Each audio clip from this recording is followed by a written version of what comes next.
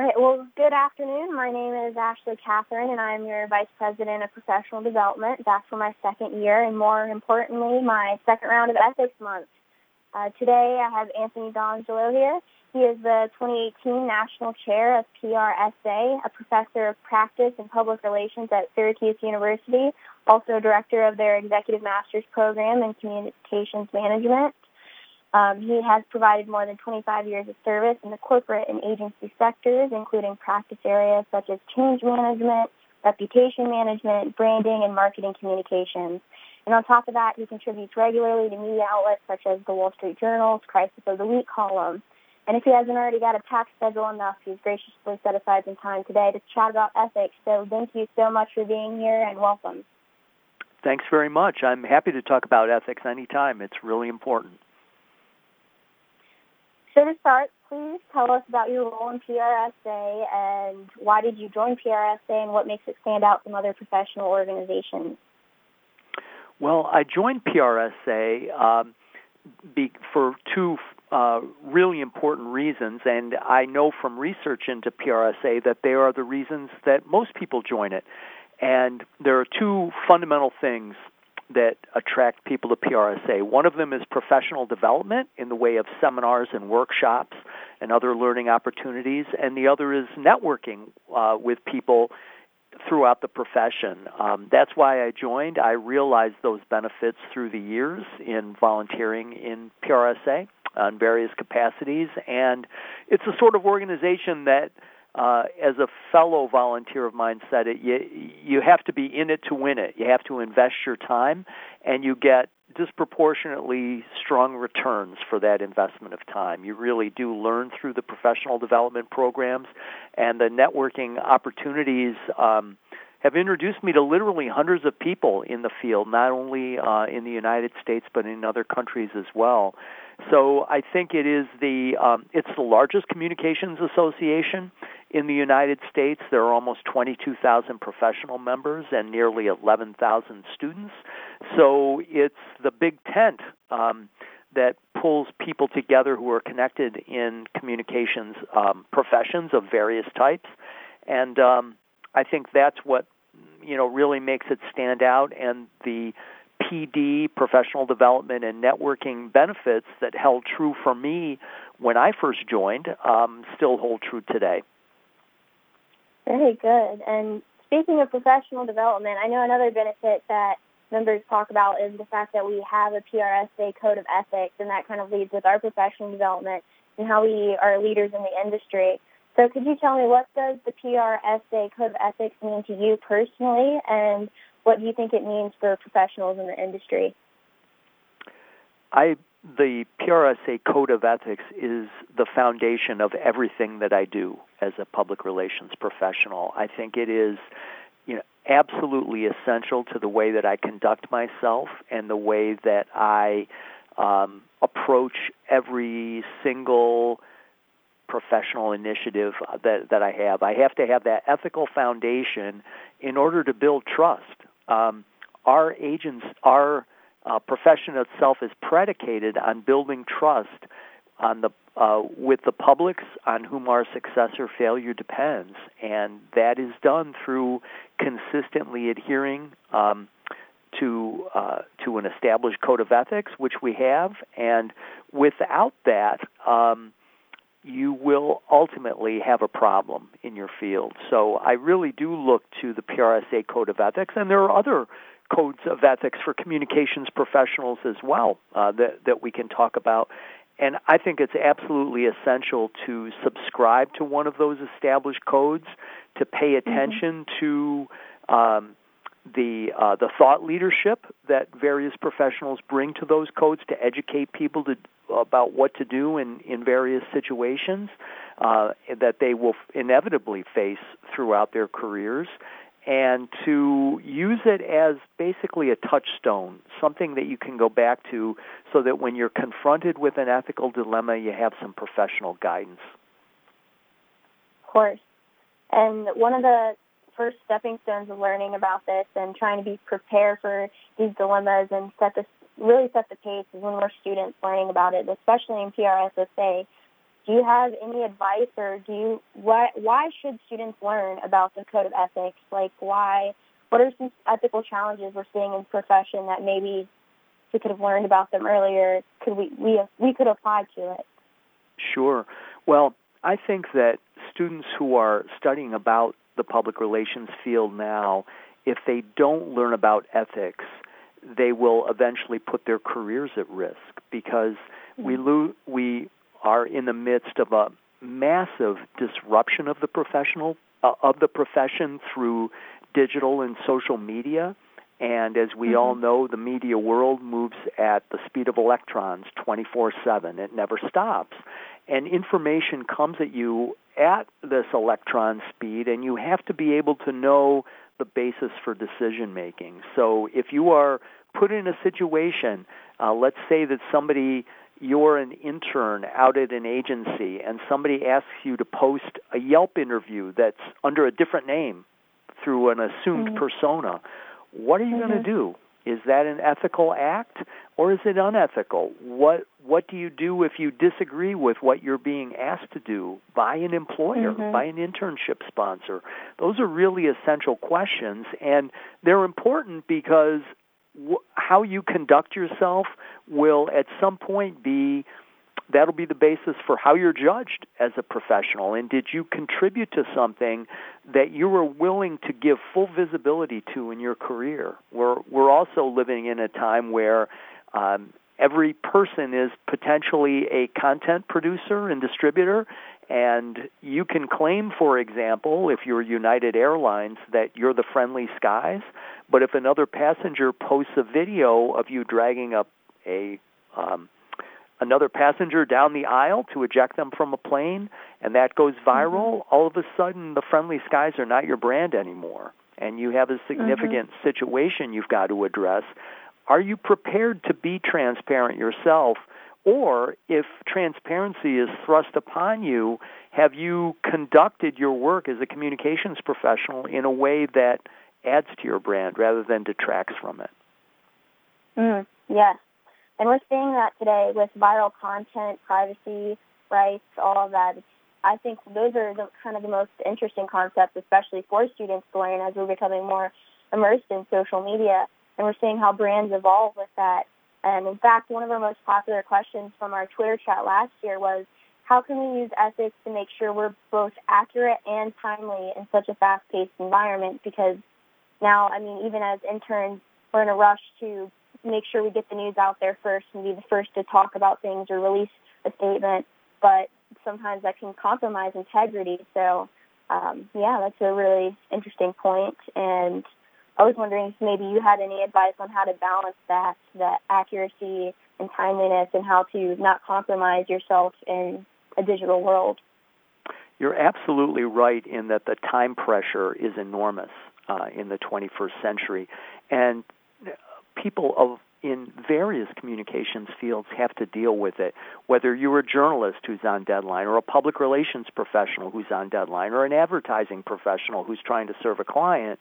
Some of the best guidance that I can give you is to study the codes of ethics that are out there, and whichever one you adapt, whether it's the one from the Public Relations Society of America or the Society of Professional Journalists, or, for example, the Global Alliance for Public Relations and Communications Management, they just came out with a statement of international ethics just last week, as a matter of fact.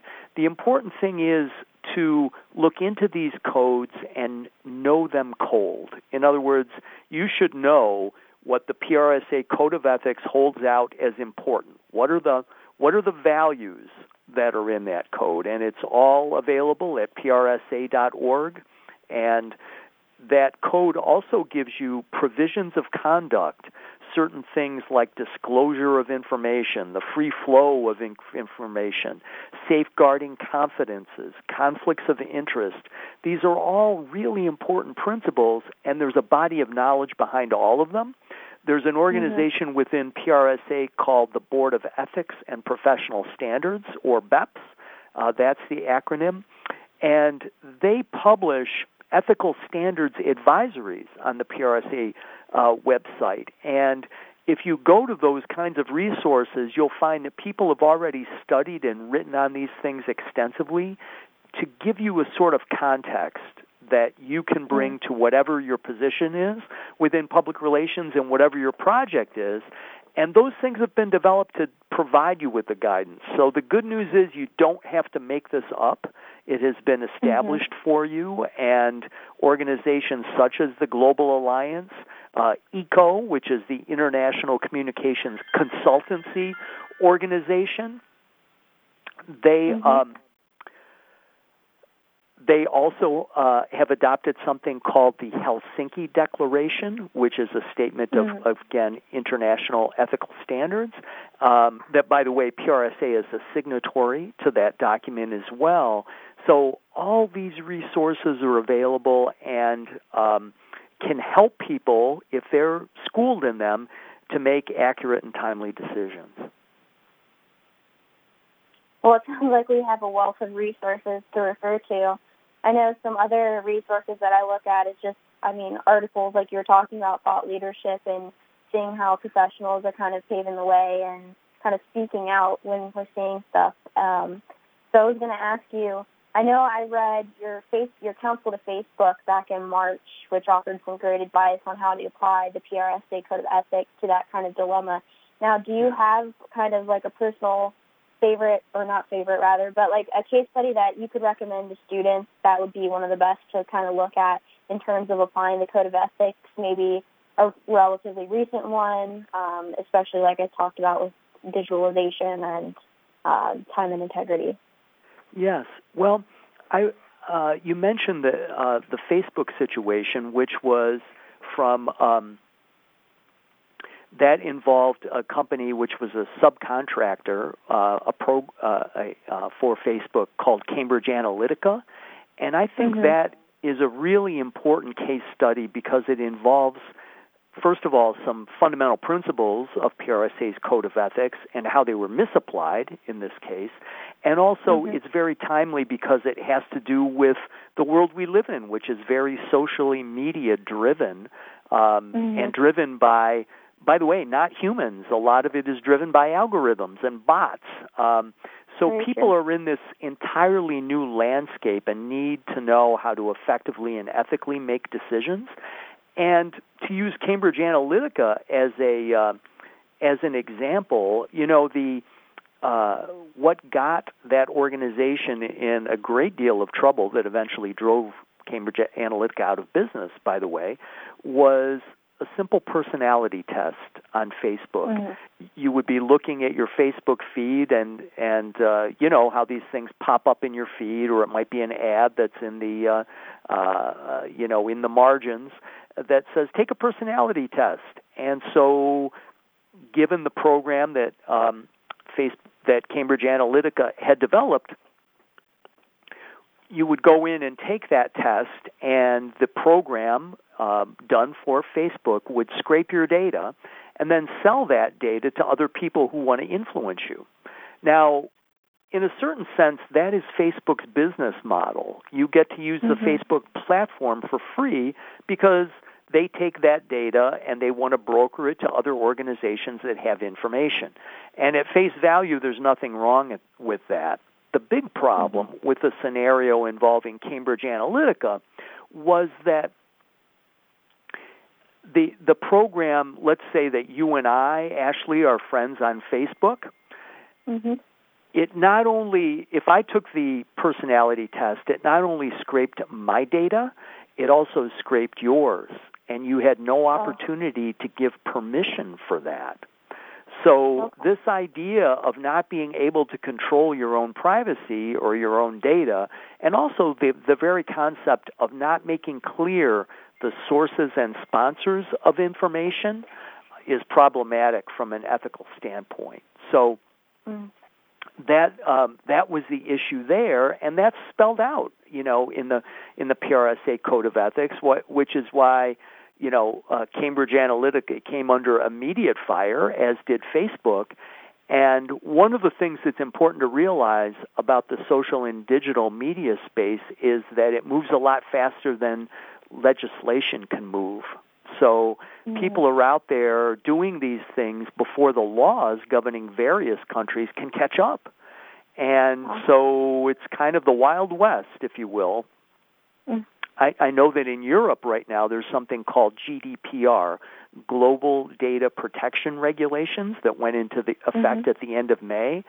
So I was in Europe recently, and if you go to websites, you will immediately be presented with sort of an electronic sign-off that you have to give before you can proceed to the website, that you understand the privacy regulations.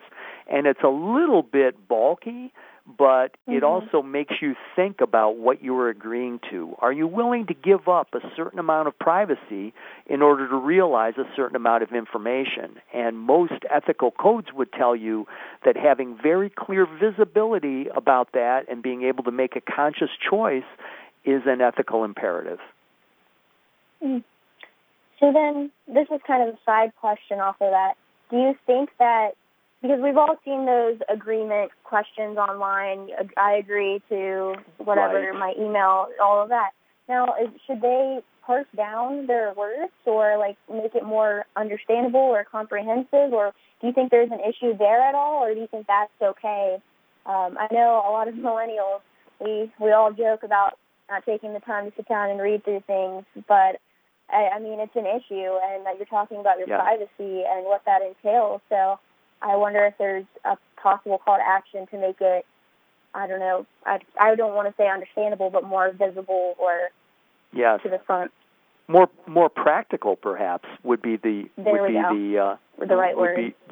adjective, because right now they're not practical. To be honest about this, I don't think anybody reads those things. I mean, not literally anybody, but certainly most people don't. They are, in fact, designed to be long and cumbersome, and people scroll through them and they hit accept. Either you're interested in the offer or you're not, and nobody reads,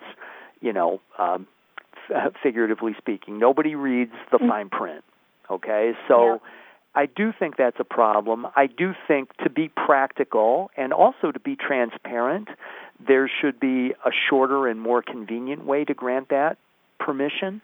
And maybe if there is a more universally accepted set of standards, then that sort of legalese that shows up in your feed can be streamlined so that you can really understand what you're agreeing to. I definitely agree with that, yes, making it more practical and convenient.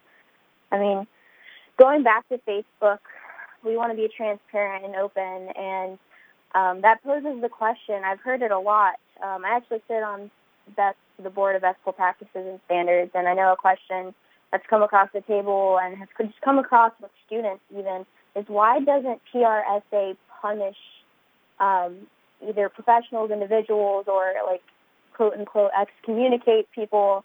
Why doesn't PRSA punish for violations of the Code of Ethics? Yes, it's a very good question, and I can tell you that PRSA, for the first few decades of its existence, it was founded in the late 1940s, it did punish. There was actually a review body that would do sort of investigations and come to decisions on whether somebody should be, for example, censured or have a membership suspended for a given amount of time, or even have their memberships revoked. I can tell you that those were relatively rare occasions, and many times if somebody was presented with an issue, let's say that somebody truly made a terrible ethical mistake or broke the law, many times what they would do is simply quit PRSA, and at that point PRSA's jurisdiction would have ended, right? So, that's how those things sometimes took care of themselves. In the year 2000, PRSA and the Board of Ethics of Professional Standards, after a great deal of study and thought, made the decision to move away from code enforcement to make really our code as something that would be aspirational and educational. In other words, to publish the concepts, the standards, the thought leadership around really important and sometimes complex ethical questions. And instead of pointing fingers to people saying, "Oh, you didn't do that," it would be to point the way to the code of ethics. And that has been, for the last 18 years, the role of the Board of Ethics and Professional Standards. So they point the way. There is, and this is something that the Board of Ethics and Professional Standards and PRSA and its Board of Directors and its Governance Committee are looking at right now about, are there situations where, for the good of PRSA as an organization, for its operations and for its brand, are there times that the society should, in fact, take action against members if they're acting in ways that are hurting the organization? So that's something that we're actually considering through a number of bylaw proposals that are going to come up before the Leadership Assembly at our National Assembly in October of this year. So the idea of being able to enforce standards is not a new one, but the question is how. What is the best way to do that? PRSA's mission is fundamentally to be a learning organization. We're there to enhance the body of knowledge in our field and to equip members to be the best prepared that they can be across all stages of their career, and do that through learning, professional development, and networking. So that's our charge, and we want to be known for doing that. We don't want to be known for punishing people. But there may be times, by the way, where action, whether it's censure, suspension, or even revocation of membership, may be an important thing to do. So right now, there's a great deal of healthy debate happening on what would be the best way to make those sorts of changes. And the Board of Ethics and Professional Standards is saying our role is aspirational and educational, but there may be other ways that PRSA as an organization could enforce aspects not only of its code, but also of its bylaws and of the laws that we all have to follow as communications professionals. Of course, and those conversations have been very interesting to hear. I mean, even as a student, and I think as students, that's why we should pay attention to ethics, because this is the environment that we're coming into. We need to be prepared for, not just knowing it ourselves and practicing, but just knowing the society and how we kind of try to lead and educate others. And with that, do you have any last pieces of advice you could share with students about ethics, about the code of ethics, or just about joining the industry? Well, we are a profession in public relations that is fundamentally concerned with reputation management. And I think that ethics are such a critical part of the constitution of the profession itself, of PRSA as a membership association, and of ourselves as working professionals. We all have to ask ourselves, what do we want our lasting reputations to be? And I submit to you that part of that must be strong ethical foundation, strong ethical conduct, or eventually your reputation or your brand, if you'd like to think of it that way, will suffer. So I really think that ethics is job one for us in the profession, and that there are resources there that are there to help you. And I think it is just one of the most important things that any student or new entrant into the professional, or even a mid-career or senior level professional, absolutely needs to stay in touch with, because I think today, because there are a lot of charlatans out there, there's a lot of fake news out there, there are a lot of people trying to distort and mislead out there. As a result of that, I think that a strong ethics, a strong ethical foundation and commitment to ethics, together with civility in how we conduct ourselves as individuals and as organizations, I think that's a critical competitive advantage, because you want to be known for those things. That will strengthen your reputation and your brand immeasurably. And I think that all the investment that you can make as a professional in understanding ethics so that you can make decisions accordingly will pay unbelievably favorable returns throughout every stage of your career. So my fundamental piece of advice would be ethics first. That'll help you figure out a lot of other things that are essential to your profession and your professional life as well. Wow, I definitely agree. I mean, knowing ethics, we talk about it, they're like knowing morals, and you've got to know yourself as an individual, especially before you enter the profession, because that's the work you're going to ultimately contribute and what you're putting out there. So I definitely agree with that. Is there anything else you'd like to add, share, anything fun, anything exciting in Austin that you're looking forward to? Yes, I know we're all going to see you there. Yes, I look forward to that. Well, there are a few things. Yes, I look forward to ethics. There's going to be a panel discussion about civility that I'm participating in at the international conference, along with some other really well-known, well-respected professionals. So I would recommend that to you. I would also note that September is Ethics Month for PRSA, and the Board of Ethics and Professional Standards is going to be sponsoring various blog posts and webinars, and that's another outlet that people can go to enhance their knowledge. And I guess the closing thought that I would offer, Ashley, is that there's no finish line with ethics. You can never sort of say, okay, I've memorized the code of ethics, I understand it, I get it, I'm done with my education.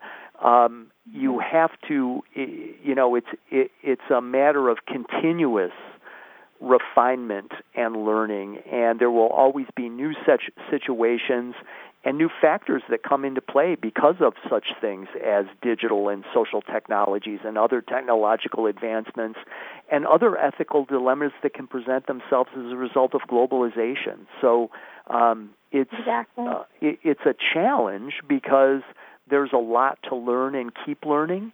So it's not there's no finish line with ethics. You have to keep at it, and it's well worth it to do so. Exactly. That's something I always say. Just because Ethics Month in September is over, it doesn't mean we stop talking about it. Ethics Month is essentially every day, every month of the year. But I want to thank you so much for taking this time. We're hoping that our students this September will learn how to be prepared, proactive, and proud PRSA members and learn to make ethical decisions by learning the Code of Ethics and all the fun stuff that comes with it. But anyway, thank you so much for taking the time out of your day to talk about this. I know I found it very interesting. Like I mentioned, the Facebook article, I know we see a bunch of articles and stuff today, so hearing some thought leadership on it was really great. Thank you so much. You're welcome, and thank you for focusing on ethics. I really appreciate it.